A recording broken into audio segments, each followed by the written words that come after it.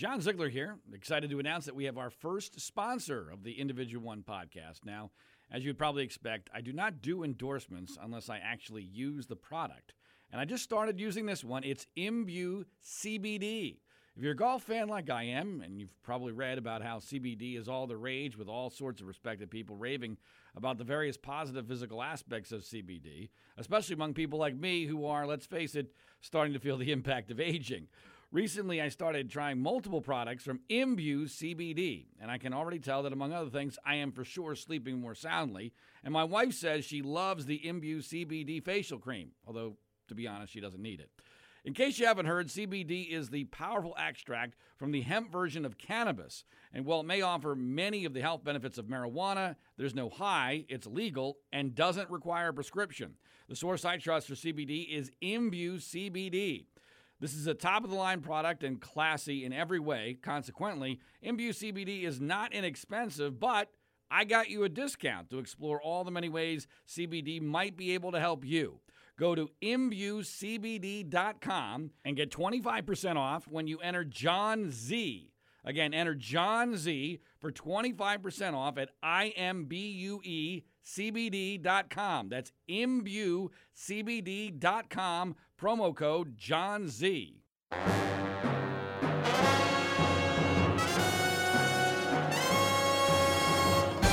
This is episode number 119 of the Individual One podcast.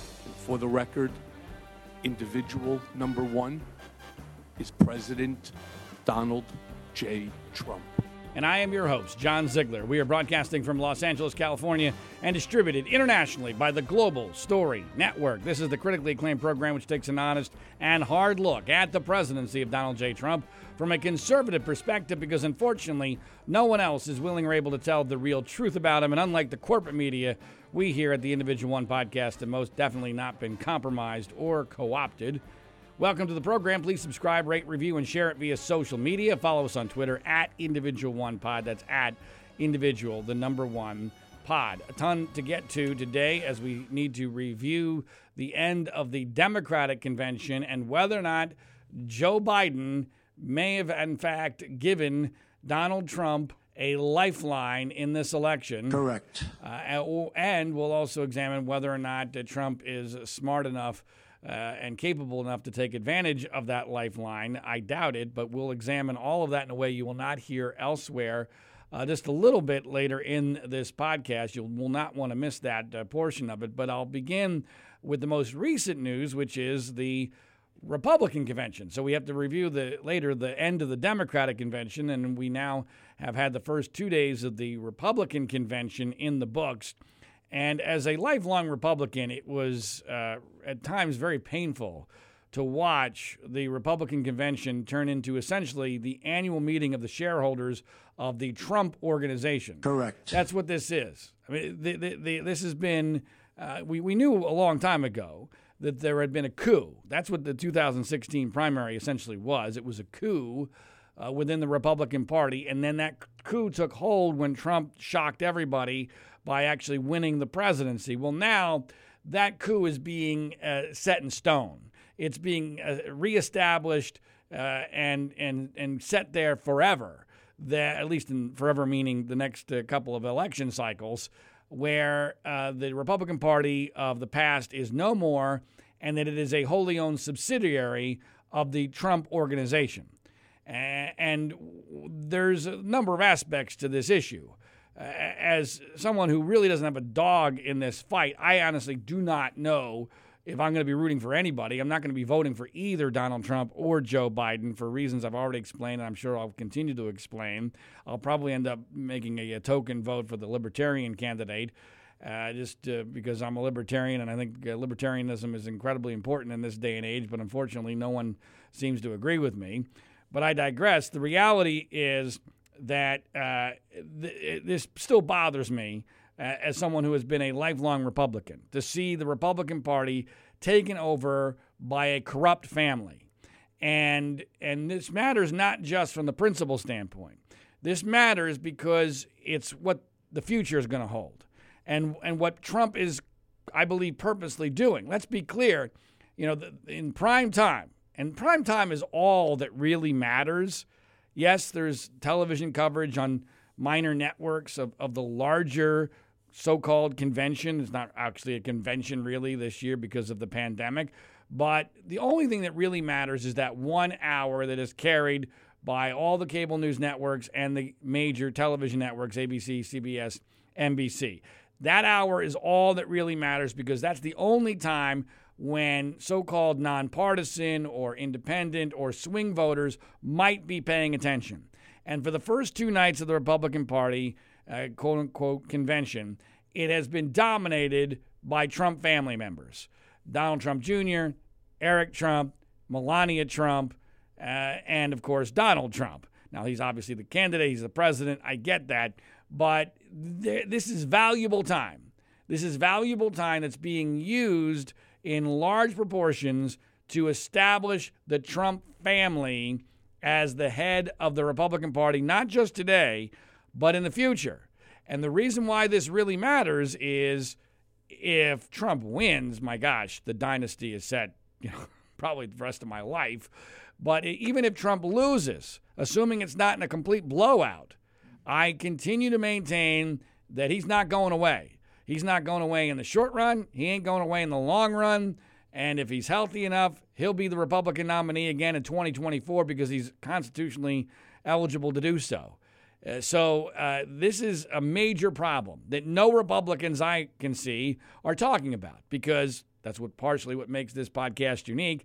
I'm someone who has been a Republican my whole life, but I'm horrified by what I've seen. But I'm also not part of the never Trump professional crowd, which has to be liberal at all costs because I have to dance for my liberal media masters. I don't have to do that. They do. That's why I can tell you the truth and they can't. And the reality of this is very disturbing for the future, if there is one, of the Republican Party. And even if I was someone who was rooting for Trump, I would even be upset by this because I believe that he is putting that incentive, that motivation, the family dynasty motivation, ahead even of winning this election at all costs because I don't think it's the most effective use of that hour, that incredibly valuable hour of prime time if your goal was just to beat Joe Biden.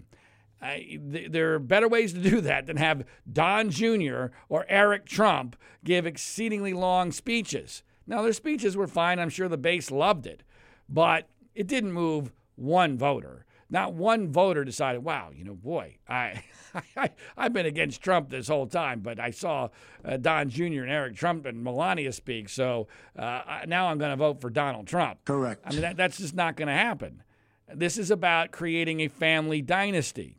And I believe that and I'll get further into this later on, I believe that there have been, at least so far, there's still 2 nights left, but at least so far, there have been a number of opportunities to attack the Democrats and Joe Biden that have not been taken advantage of, at least not the way that they should be, in ways that would actually impact this election. I've already referenced that I believe that Joe Biden has widely opened the door to a potential Donald Trump massive comeback and upset. We're not anywhere near there yet, but that door has now been opened. And instead of taking advantage of it so far, Trump has prioritized his family, his dynasty, and this takeover, this permanent takeover of the Republican Party. Now, that being said, there were parts of the first 2 nights I liked. Tim Scott, African-American senator from South Carolina, gave an outstanding speech. Boy, I wish he was either giving it as the candidate himself or maybe on behalf of Nikki Haley, his former governor of South Carolina, who also gave a good speech. So there are still some tiny remnants of what the Republican Party was before the Trump takeover, but they will long be forgotten before the election, and who knows what the future holds, but hopefully Tim Scott will be part of whatever future there may be. So there were some good things. I do like the fact that the virus is nowhere near as all-encompassing the Republican convention as it was the Democratic convention. Last night, Melania gave her speech from the White House with a fairly significant crowd of people. There were no known, or at least I couldn't see any masks being worn by the crowd that was there live. There was minor social distancing, but it wasn't pervading every single aspect of the convention production. It was much more free than the Democrats. The Democratic convention was essentially paying constant homage to the virus at every single moment, every single frame, making sure that people were always socially distanced, always wearing a mask when appropriate, never doing anything to go against the religion that has become the reaction to the pandemic. Blasphemer! That's the reality of the Democratic view. And I get why they do it, because their base views this, whether they realize it or not, I'm sure they don't, as a religion. I mean, watching the Democratic convention the whole time, I kept thinking that I was watching a religious ceremony where they were having to pay homage to the virus. I can almost hear it like, in nomine Patris Filii Spiritus Sancti, COVID. I mean, that's the best Latin I got in 3 years of Latin in private Catholic school. But the reality is that they are completely held hostage, the Democrats are, by the pandemic, by the COVID, by what you're supposed to do and not supposed to do. You're not allowed to break any of the rules. You're not allowed to do anything that would be seen as remotely normal. And I said last week, Democrats, based upon their own restrictions, did a pretty decent job of production for that convention, but those restrictions were absurd. And I think they sent a very negative message, at least subliminally, to the public, especially in comparison to what so far the Republican convention has done. And I don't think the Republican convention has gone overboard at all. In fact, for my liking, I would have liked more of this to actually be live and with some semblance of a crowd, especially outside. And of course, it drove Democrats crazy that a lot of this yesterday, especially, was from the White House. And whether or not that's appropriate, that's a violation of the Hatch Act. Look, I'm sorry, you can't have it both ways. I know you'll try, but you can't say, we can't do anything normal because of the pandemic and then criticize the president because he says, okay, we'll do this outside in the safe confines of the White House. I thought safety was everything. And, there's no indication that anything that happened last night was done unsafely. And so I'm sorry, when you decide that all the rules are out the window, you can't then say, well, wait a minute, you're not following the rules. I mean, that's just basic fairness. Correct. And logic. But, of course, everyone's a hypocrite in this day and age. So I have mixed feelings, very, very mixed feelings about the Republican convention so far. I'm very curious as to how the next two nights will go. I have a proposal for what Donald Trump ought to say in his acceptance speech on Thursday that I'll get to momentarily. But first, I want to go back to what the Democrats did, because what the Democrats did was far worse than just, from a political standpoint, just paying too much homage to the virus. It's what their candidate, Joe Biden, said. And what he said during his convention acceptance speech on the last day of the convention, which the media has almost completely ignored. He got lots of applause for this because he didn't vomit on himself. He didn't crap himself. He didn't, he wasn't stopping in the middle of his speech, lost where he was. There was no signs of dementia, all that. So therefore, because the expectations are so low, Joe Biden's speech was hailed, even on Fox News Channel. But I immediately thought, whoa, wait a minute. Hold on. Joe Biden has just laid the groundwork. He has just sown the seeds for his own potential destruction, unnecessarily so, on the issue of the virus and where we are going from here. This was the larger clip from Joe Biden's acceptance speech where he condemns the Trump administration for their handling of this, and then he very dramatically, by far the most dramatic and emphatic line in the entire speech, declares that no miracle is coming with regard to the virus. And here's what that sounded like last week. It didn't have to be this bad. Just look around. It's not this bad in Canada or Europe or Japan or almost anywhere else in the world. And the president keeps telling us the virus is going to disappear. He keeps waiting for a miracle. Well, I have news for him. No miracle is coming. We lead the world in confirmed cases. We lead the world in deaths. Our economy is in tatters, with Black, Latino, Asian American, Native American communities bearing the brunt of it. And after all this time, the president still does not have a plan. Well, I do. If I'm your president, on day one, we'll implement the national strategy I've been laying out since March. All right. Now, I'm going to sound like a Trump supporter here, and I'm not. I'm just someone that looks at these things very, very objectively, maybe more objectively than anyone else. And what Joe Biden did right there, a guy, by the way, I have said from the beginning is the person who should be the Democratic presidential nominee, angered me on numerous levels. And it's not just because I think he made a misstep that was unnecessary that makes him vulnerable to losing this election. He has distorted reality in a lot of ways. And so if I was working for the Trump campaign, my reaction to that would be, first of all, the idea that we're the worst in the world is absurd.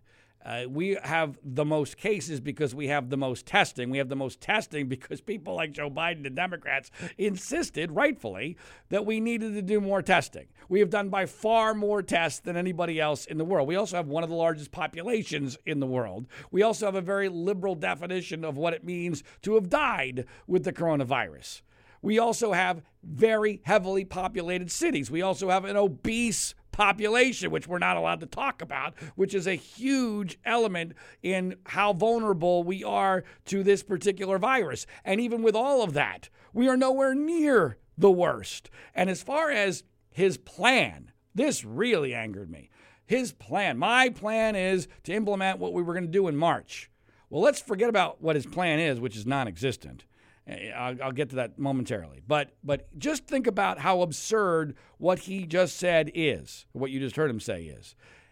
I want to go back to March. I want to go back to March. It's not March anymore. It is not March. It is near the end of August. The reality now is completely different than it was in March. We know far more now than we did in March. Almost everything we thought in March was wrong. Not to mention that by the very nature of the virus, using the analogy of the horse going out of the barn, you can't go back to March. Things that, by the way, even March would have been too late. So I'll maybe January or February could have theoretically, had some impact at the very beginning of all this. But he said March, so let's use March. Going back to March does absolutely no good. You're going to redo something you can't redo. You don't get to go back in time. You decide, and I'm a big believer in this in all aspects of life. You don't make decisions in life based upon where you were or where you thought you'd be or where you should be. You make decisions based upon where you currently are. And Joe Biden doesn't want to do that. This goes back to something I talked about last week in the podcast. This is very consistent with him saying, or him deciding, I believe, that guess what? We're going to have to show off to the world. We're going to have to redo all this. We're going to have to show everybody how good at a lockdown or a shutdown we, the Democrats, are. So we're going to redo the whole thing based upon a completely different set of reality, a completely different set of data, completely different set of understandings of what this virus is about, who's vulnerable, how to handle it, etc. No, we're going to redo it. We're going to start from scratch and pretend that we're in the same situation we were in March so that we can prove to you how much better we are at this than Donald Trump. And by the way, we're still many months, we're 4 or 5 months away from Joe Biden even being president. We're almost as far from him being president as we are from the beginning of the pandemic. It's almost exactly the same amount of time period. And think about how much has changed since then and how much we've learned and how much is likely to change in January. Yet he's telling you he wants to pretend it's March. And what is his great plan? What is his great plan? More masks. More masks. That's what his great plan is. More cowbell. That's the Joe Biden plan. Correct. Give us more masks, even though masks have shown absolutely no sign of working whatsoever when you look at the data. Mask mandates have done nothing in many, many states. And there's too many for me to even name, but I live in one, California, where the data got far worse after our mandates, significantly after our mask mandates in Los Angeles and statewide. And that's been consistent throughout the United States of America. But that's really his only plan, is I want to do a mask mandate across the entire country, regardless of how much virus they've had, whether they've gotten through it, whether or not they haven't gotten through it yet, what the infection rate is. Doesn't matter. He wants one-size-fits-all, probably illegal, federal mask mandate. That's his great plan, which again, if masks worked, which I don't believe that they do, but if they did, the time to do that was in February, maybe March. And this is why I don't trust the experts on masks, because back in February and March, even Dr. Fauci was telling us, masks don't really work. Don't worry about it. Correct. I mean, that's what's so amazing about this. The only reason why the scientific establishment changed their mind on masks is because the politics changed. They never imagined 60% of the American people would be in favor of mask mandates. And that's why Joe Biden is saying this, because he knows it's very, very popular with his base, and his pollsters are telling him it's popular with the general public, although I still don't believe it's as popular as the polls would indicate. I think this is a virtue signaling situation and that nobody really wants to be wearing a mask long term. But Joe Biden his great plan is that 5 months from now, when he's president, we're all going to mask up, having no idea what the status of the virus is going to be in 5 months. Not to mention that that's something that may or may not have done something back in March of 2020. And as angry as all that obviously makes me, the line of the speech that most horrified me from a political standpoint, because this made no sense to me at all. And if I was the Trump team, I would be jumping all over this in a massive way, is what Joe Biden said about the virus in particular and where it is heading from right now, when he said there are no miracles coming. Well, I have news for him. No miracle is coming. Now, from a purely political standpoint, why would you say that?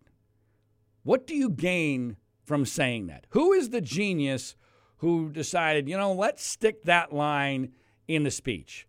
Because if you're somebody who believes that we're doomed by the virus, that this thing is never going away and that it's here to stay, and my God, Trump has been completely wrong about it from the beginning, even though he's been taking the advice from someone the Democrats love, Dr. Fauci, or Fraudci, as I now refer to him. But if you're in that category, if you believe that, one, by the way, you're not a religious person because you don't believe in miracles. I am not a religious person. I don't believe in quote-unquote miracles, but a lot of people in this country do.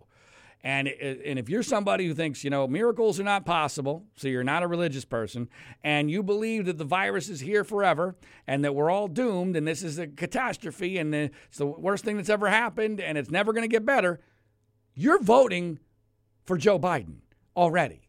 You're not voting for Donald Trump. Correct. So why in the world would you say that? That's number one. Number two, you are effectively investing yourself, if you're Joe Biden, by saying that, you're investing yourself in rooting for the virus, right? Because what happens if there is a quote-unquote miracle? What happens if, like in Sweden, this thing all of a sudden disappears because of apparently herd immunity? What happens then? You're done. If Trump handles this properly, which of course is a big if, but why in the world would you say something like that? You're essentially making a prediction. You're making a prediction. You're putting your presidential candidacy on the line by saying this ain't going to get better significantly before the election. And when I look at the data, and when I look at the data not just in the United States but around the world, I think there is an incredibly strong argument to be made that is far from certain. I think that the big if here is, has Sweden reached herd immunity? We've talked a lot about Sweden on this podcast. Sweden got incredibly vilified at the beginning, and now the media has largely moved on because they destroyed Sweden. And now that nobody essentially is dying in Sweden, hasn't been for over a month, they've just decided to forget about it. Well, we already destroyed Sweden. We're not going to revisit our narrative that we created about them.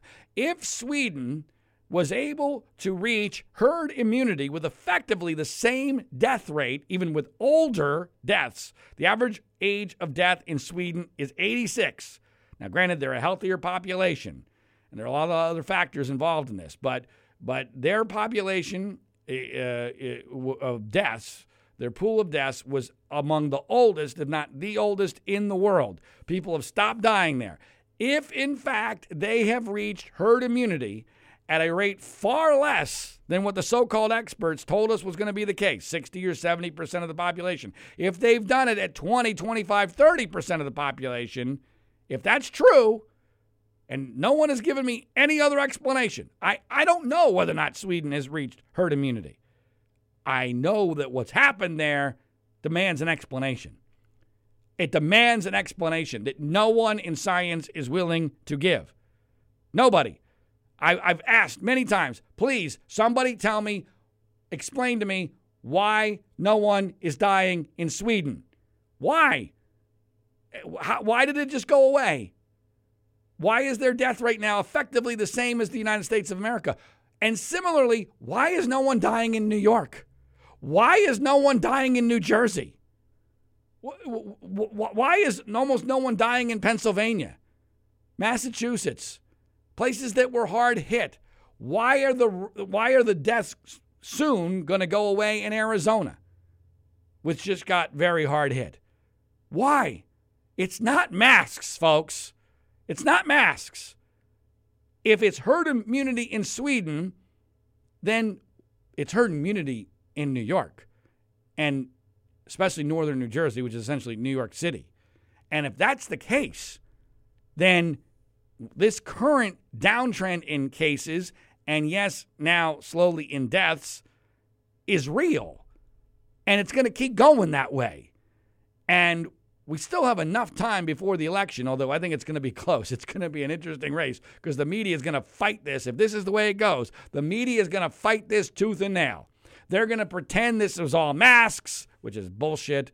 They're going to pretend it didn't happen. They're going to pretend it's about to turn around at any moment. But there's a really good chance, based upon my current reading of the data and other people who I respect, their reading of the data, that aren't part of the groupthink, and even some significant experts are saying the same thing.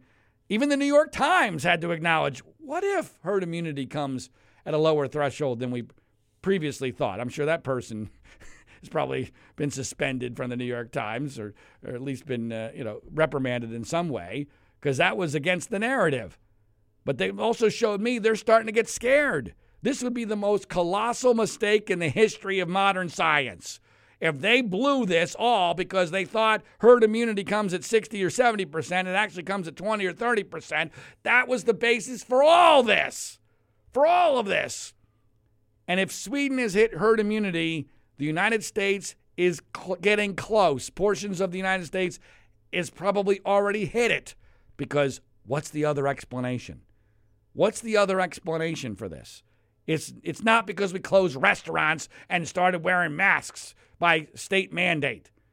It's not it. If it was, the data would look 100% different. Masks would create an immediate but gradual effect on the data. Instead, what we see is an exceedingly late, way too late, in fact, mostly an increase after a mask mandate, and then several weeks, if not a month or two later, now all of a sudden we see a dramatic drop. That's not the way a mask impact would work. That is, however, exactly how a herd immunity impact would work. So again, I don't want to make clear, I don't think anyone knows for sure, is this herd immunity? But if it is, Joe Biden just set himself up by claiming no miracle is coming. But he only set himself up if Trump is able to take advantage, and he is poorly situated to do so. One, because he's not smart. Correct. And because he has no credibility. Correct. So because he has no credibility with the public and he's not smart enough, and I don't think his advisors fully get this, I doubt he's going to be able to take advantage of this. But it wasn't just the no miracle is coming. Biden then double or triple down on that in his interview with ABC's David Muir with Kamala Harris, which aired on Sunday night on ABC, which got no media buzz at all. I found that to be astonishing. His first interview of any significance in a long time, first interview with his VP candidate, Kamala Harris, and there was no buzz at all. I found that very odd, especially coming right out of the convention. But Biden decided to double or triple down on this whole issue and said clearly, although some have tried to defend him and saying this isn't what he really meant, clearly indicating to me that when he's president, unless things are really amazingly better than they currently are, and even then I'm not so sure, he's going to shut down America once again. And here's what that sounded like. I would be prepared to do whatever it takes to save lives because we cannot get the country moving until we control the virus. That is the fundamental flaw of this administration's thinking to begin with. In order to keep the country running and moving and the economy growing and people employed, you have to fix the virus. You have to deal with the virus. So if the scientists say shut it down? I would shut it down. I would listen to the scientists. Now, that I would listen to the scientists sounds like a significant caveat, except it's not. Because we already know who the scientists are, who Biden's going to be listening to. We already know their predilections. We already know their incentives. We already know their philosophies. And we already know how deeply invested they are in the original lockdown.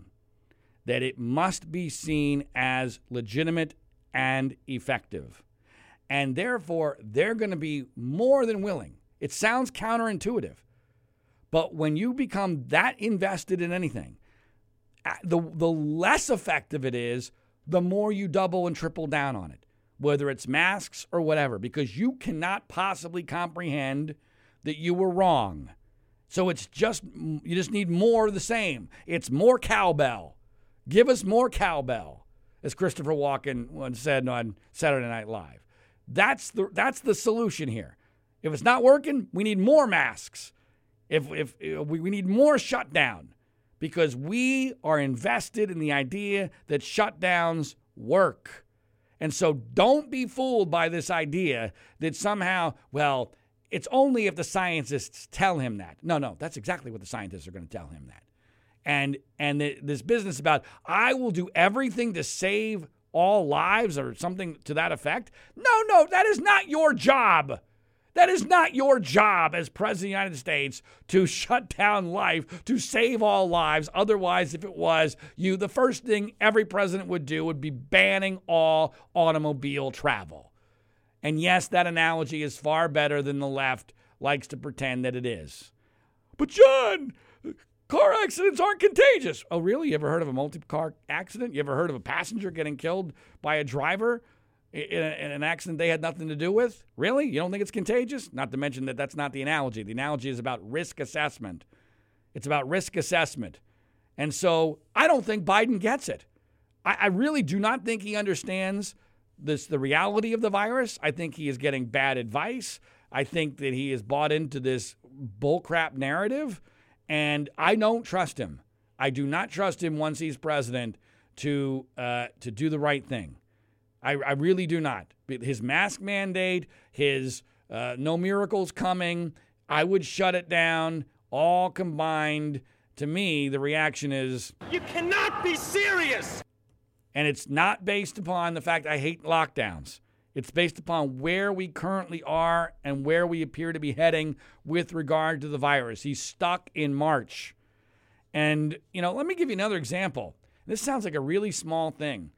But it really made me lose a lot of respect for Joe Biden, a guy I like, a guy who, again, I will say it as many times as necessary. I was the guy who at the very beginning said, if you want to beat Donald Trump, it's got to be Joe Biden. Joe Biden is the safest choice. I still think he's going to beat Donald Trump. I still think he wasn't the worst choice among Democrats, either from a philosophical perspective, because the choices were so incredibly bad.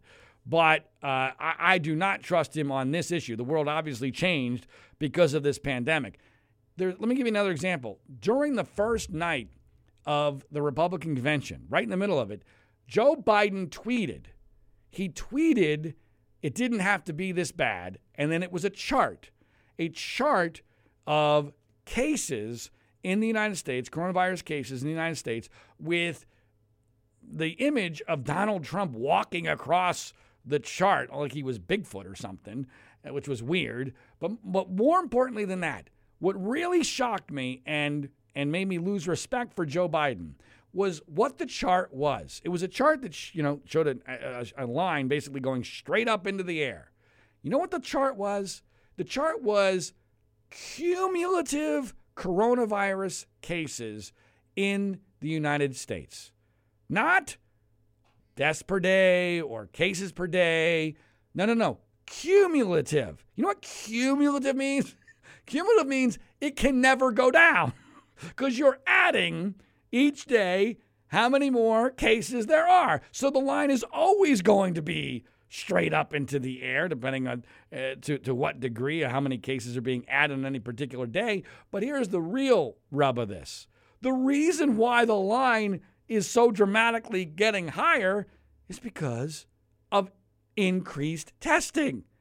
Without increased testing, which no one else in the whole world is testing like we are, there would not be the same trajectory of the line. And why is there increased testing? Because Democrats, rightfully, were screaming, literally screaming for more testing.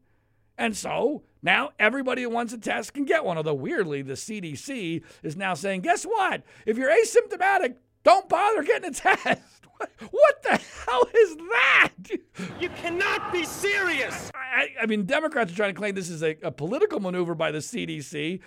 I don't buy that the CDC is somehow in the back pocket of Donald Trump. They've done a lot of things that have not been helpful to Donald Trump. So I don't know how that decision was made. I'm not against the idea that somehow Trump had some influence over that because he wants testing to go down. But my gut tells me that's not the case. My gut tells me is they've realized that asymptomatic cases are not nearly as big a deal as we had feared. And that therefore, if you don't have symptoms, there's no reason to get tested, which is an amazing revelation. But I digress. So this chart was bogus. And it's blaming the president for something he has very little to do with. The premise that Donald Trump is the reason why the virus hit us the way that it has is not founded in reality. Could he have done things differently? Obviously, yes. Made huge mistakes, especially at the beginning when he did not take it seriously enough. He created the impression it was not that big of a deal. He used the word hoax. He was wrong about a lot of his predictions. I get all that. But guess what? Lots of people were wrong. Dr. Fauci was wrong. Dr. Fauci said a lot of the same things that Trump did at differing times. And people all over the world made mistakes here. So I really, as much as I despise Trump, I hate it when people get blamed for things that they have very little, if anything, to do with. And that tweet by Joe Biden really showed me that he doesn't get it. He does not understand where we are in this thing or how we got there. And that has devastating an impact because he's the guy who's likely going to be at the helm in 5 months. And, and if he shuts us down again, God help us all. And I think that's a very, very likely scenario, especially given how invested everybody, including the news media, is in all this. So I wrote a column about this issue of Biden opening the door for Trump to have a shot here. I've said for months now that Trump is a heavy, heavy underdog. It went as low as 10% chance for him to be reelected. It's slightly higher than that right now. We'll update it at the end of the podcast. But that this this maneuver by Biden that I just articulated, these several steps, I believe has thrown Donald Trump a lifeline. Now, I want to say this is kind of a funny element of the column for Mediaite, which you can find at our Twitter feed, which is at Individual1Pod. The New York Times published a column by Bret Stephens, their semi-conservative columnist. Later that day, I published this Monday morning after having tweeted several elements of it over the previous days.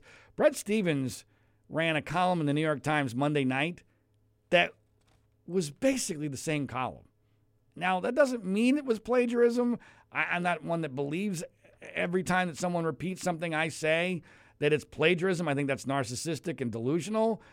But go to my Twitter page or the Twitter page for Individual One Pod and judge for yourself. There are a lot of people who have read these two columns and do consider it to be quote-unquote plagiarism. I'm not making that charge officially, but it's pretty remarkable how similar the two columns were, except for a unique aspect of my column, which I'm going to share now, which is how I think Trump would be or could be able to take advantage of this lifeline if his ego was not completely out of all proportion. That if he had any perspective, that if he was willing to admit any mistakes at all, that he would have the ability to fully take advantage of the opportunity Joe Biden just gave to him. And I've said for months that one of the biggest political problems that Donald Trump has with the virus is he can't pick a virus narrative that works for him. And he can't do it largely because of his ego and his unwillingness to admit that he was wrong. He's still obsessed. His narrative currently is, I saved 2 million lives by shutting us down nationwide when I did and how I did. Well, that's just not true. It's just flat out ridiculous. It's a lie. And it's not just a lie, because there's now no logic whatsoever, that the lockdown saved, quote unquote, 2 million American lives. You know, the projections were we would have over 2 million deaths. I think it scared the living crap out of Trump. I think he lost his balls at that particular moment. I'm not going to get into that. And he handed over his presidency to Dr. Fauci. And I understand that. I can understand if I was president and someone who was an alleged expert who I respected mistakenly at the time because I didn't realize what a moron he was and how invested in a mythological narrative he is. They told me over 2 million Americans were going to die in short order. I would probably do what they told me to do. I get that. But when I realized later that that was all bullshit, that was never going to happen, that we now know from the data not just here but around the whole world that nowhere in the world has anyone come close to a death rate that would have resulted in over 2 million Americans dying, and that, oh, by the way, the median average death in America is 80 years old, well past life expectancy. The 180,000 that have currently, quote unquote, died of or with coronavirus. Once I realized that I had been duped, either on purpose or by mistake, and I'm willing to say it's a mistake. Once I realized that, I would change course. I would go, oh, wait a minute, hold on. Wait, okay, my bad. This was a mistake we're not going to repeat. But Trump can't do that because his ego won't let him. His ego is now invested in this idea he saved 2 million lives, and that's going to greatly curtail his ability to take advantage of the lifeline that Joe Biden just handed him. Now, if I was advising the Trump campaign, yes, I know that's hilarious, although it's weird. Oftentimes, things I suggest, Trump ends up doing, at least in some part. If I was advising him, this is the speech, or this is the key part of the speech I would have him give on Thursday. Again, let's be clear, it's not going to happen. One, because he's not smart enough, and two, because his ego is far too large. Correct. But here's the speech he ought to give, and if he did, I believe it would set him up for victory in November. Here it is. When this pandemic began, hoping for the best, I was dismissive of it. That was wrong, and I apologize. Then if he wasn't struck by lightning at that point, he would continue, Then I was told by our experts that if we didn't take unprecedented actions, over 2 million Americans would soon die. This result was totally unacceptable to me, so I dramatically shifted course. While I did the best I could to mitigate the damage that the entire world has suffered from this horrible illness, and we did a lot of good things, we could have done better, and I take responsibility for that reality. However, we now know, partly thanks to the brave people of Sweden, that thankfully those experts were also very wrong. This virus, while a horrible fact of life, was never going to cause that catastrophic medical damage on which our national lockdown was based. Consequently, following sound science, data, and logic, we need to shift our course once again. Joe Biden says if he wins, he wants to act in January of 2021 as if it is still March of 2020. He says he will shut life down again if the same experts who were wrong before tell him to do so now. I promise you, if I am elected, that will not happen. Joe Biden has told you that no miracle is coming, but that is not true. And that statement has him now effectively invested in rooting politically for the virus. I'm rooting against the virus, and I believe that we are very close to winning this battle. New advancements in treatment, the growing evidence that herd immunity is far more easily attainable than previously thought, and a vaccine which is coming at record pace are going to soon prove Joe Biden and his followers very wrong. When that happens, remember who the pessimist is and who the optimist is. Remember who is charting the path forward based upon where we are today and who is pretending that time stopped in March. Remember who wants you to be able to live your life as a free American and get our economy moving again, and who wants to be able to force you to wear a mask into perpetuity. Remember who called for our schools to be opened and football to be played, and who gutlessly stayed silent while his political allies largely sabotaged both efforts. Remember who was right and who was wrong. And finally, when the fake news media tells you that things got better, finally, because the mask mandate suddenly worked months later, remember that what really happened was that nature has finally taken its course, just like I told you it would. Now, that speech is not going to happen, but if it did, it would be an earthquake. It would send shockwaves through the media and the public, and the apology part of it would really be only for the purposes of getting people to open their minds. Again, I'm looking at this as objectively as humanly possible, as a guy who hates Donald Trump, but who is just explaining to you the political realities of where we are and what could still theoretically happen and how Donald Trump could still win this election. And, I have zero expectation that anything like that is going to happen because, frankly, the first two nights of the convention have only barely touched upon this.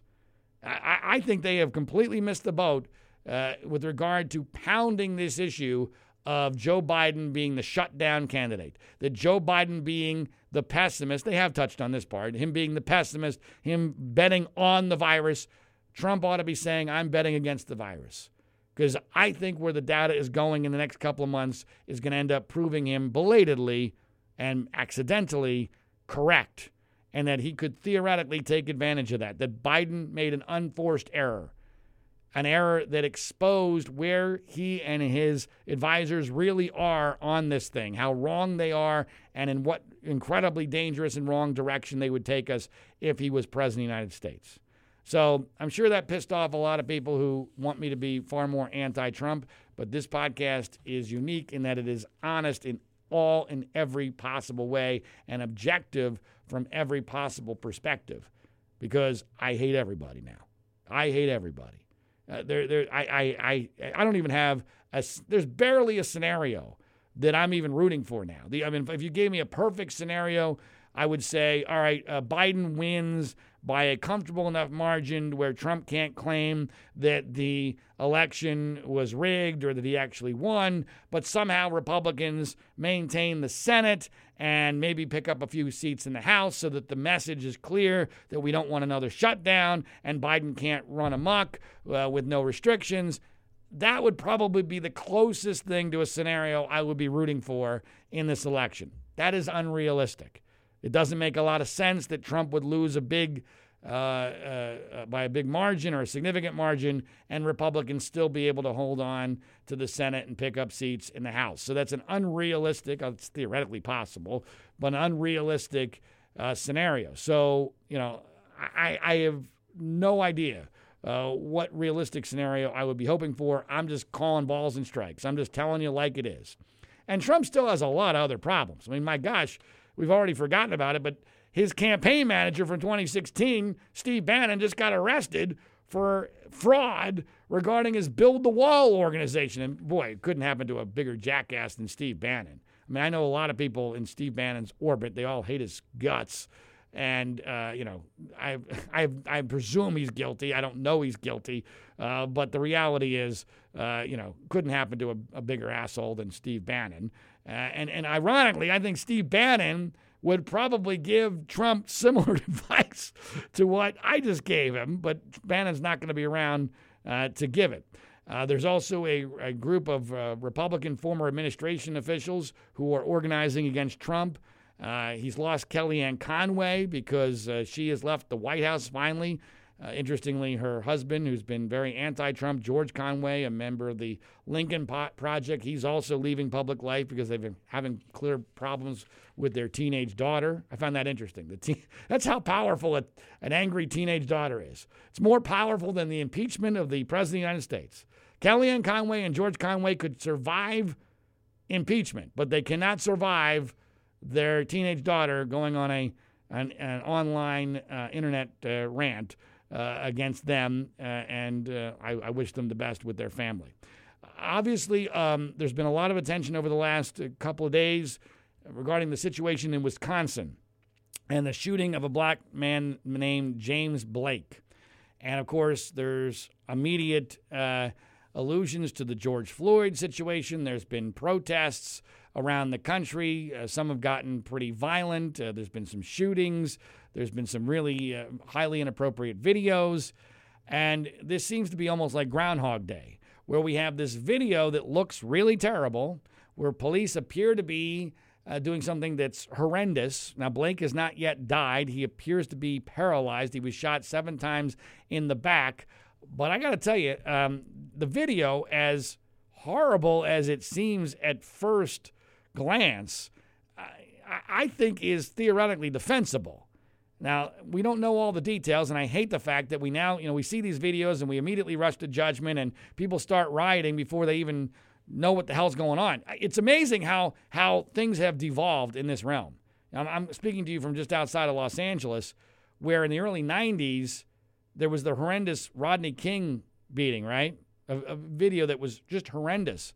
There weren't real riots until after the verdict. After the verdict.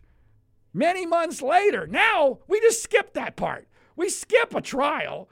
We go right to the rioting, where we have no idea what the facts are.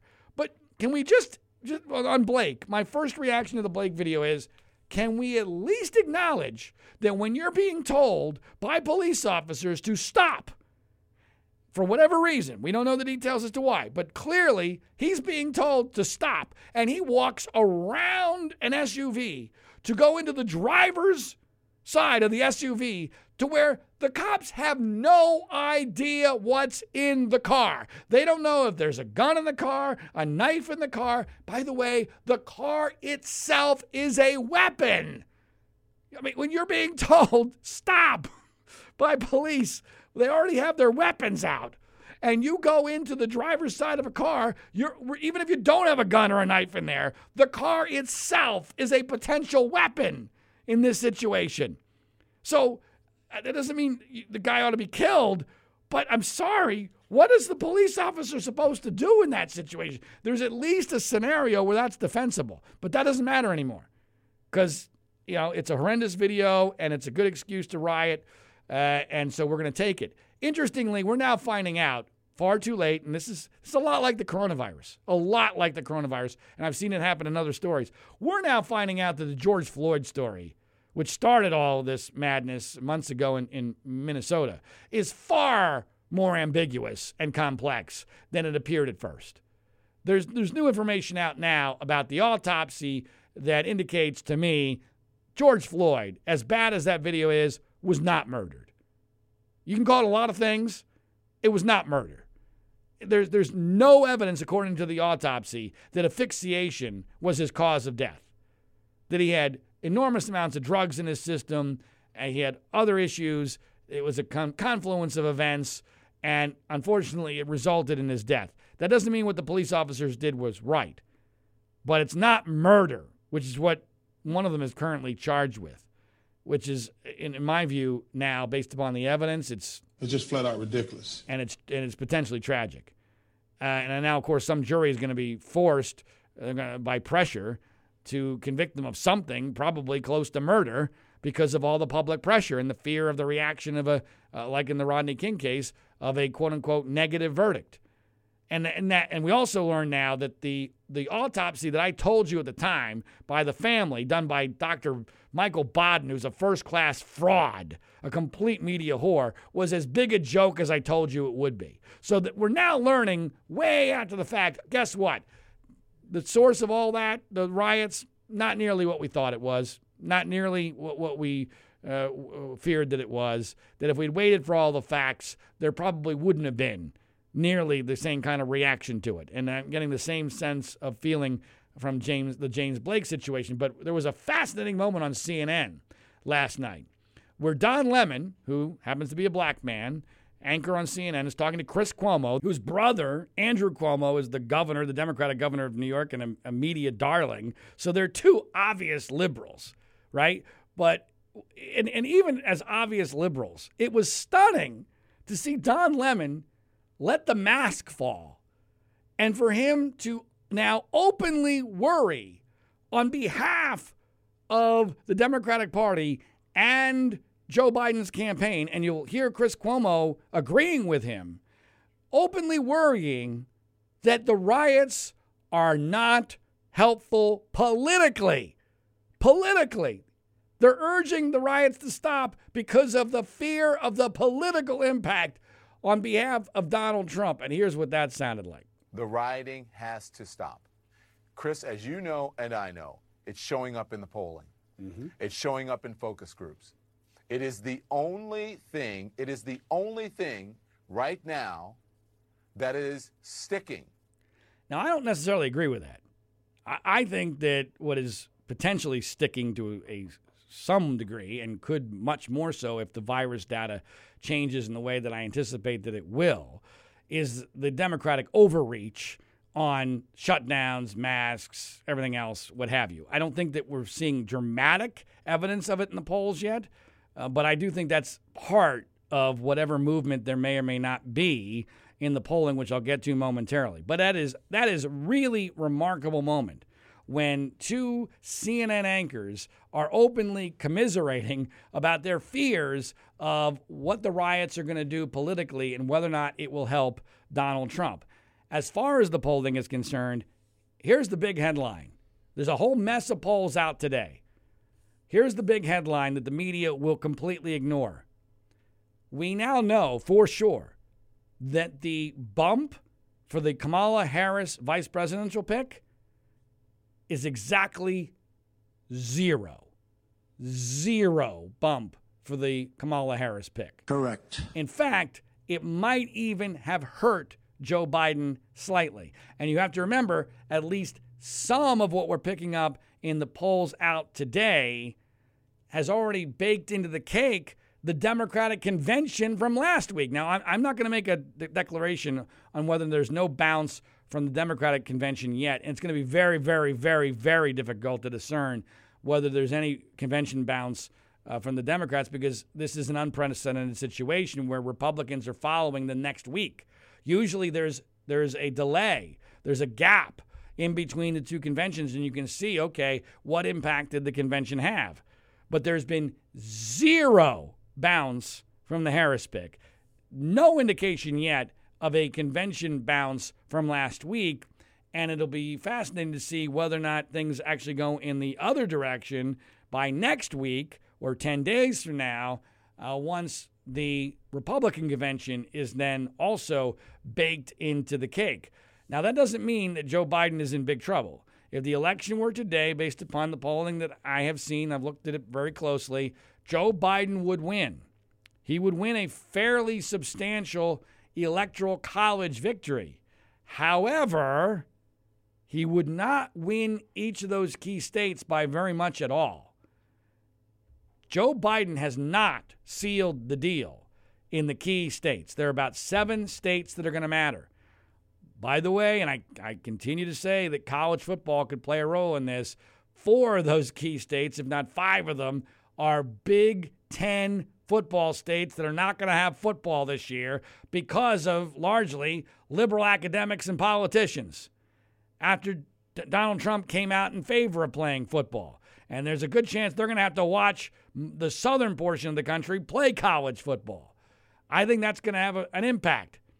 But right now, as if the election was today, Biden would win, but he has very small margins in those 6 or 7 key states. And so Trump still has a pulse. Bottom line, no bump for Harris. No indication yet of a bump from the convention. That could still happen. It's too early to know. And Trump still has a pulse with this ticking time bomb that Joe Biden planted on behalf of Trump by saying that, Well, I have news for him. No miracle is coming. That's a ticking time bomb if Trump uses it properly. If the data continues to go in the direction it looks like. This is going to happen next week, by the way. It's going to take several weeks. It's going to be 5-6 weeks. But right in the middle of October, and I'll be the first to admit I'm wrong, based upon where things currently appear to be going, we're going to be looking at a very different set of data points in the key point of first, second week of October. And if that's the case, and the economy is making a comeback, I think Biden's in trouble. Doesn't mean he's going to lose. What it means is we're heading for what I've always said is the worst possible scenario. A very close Trump loss where he does not accept the defeat. He then potentially doesn't even agree to leave the White House, and then all bets are off. Who the hell knows what's going to happen? And that's just the worst possible scenario, as I've been saying for over a year. Right now, that looks to me like where we're headed, because Democrats have so overplayed their hand. I believe that unless the virus reverses itself from its current trajectory, I think the total blowout scenario is looking much less likely on Biden's behalf. Biden wins, but Biden doesn't win by a blowout right now. That's where it looks like going forward from here, but it's still very much in play. I'm going to change the percentage chances of Trump being reelected to 20%. That's a slight uptick, but it could go higher. It could go higher fast if the virus numbers go in the direction that I anticipate and others also anticipate going forward, and Trump is able to use that effectively, which I don't believe he will. So this is, even if that happens, it's not going to be a slam dunk for Trump because he'll screw it up. He'll step all over himself. The media is going to try to muddy the water as much as possible. They're going to claim that masks were the reason that the virus finally, belatedly faded away. All that'll be bullshit. But I think it would still work largely in Trump's favor. But we'll see. It's going to get interesting, and it could get dangerous. Until next time, next week, next Wednesday, please remember to subscribe, rate, review, and share this podcast via social media. It's much appreciated. And follow us on Twitter @individual1pod. That's @individual1pod. Until next time, my name's John Ziegler. This is the Global Story Network.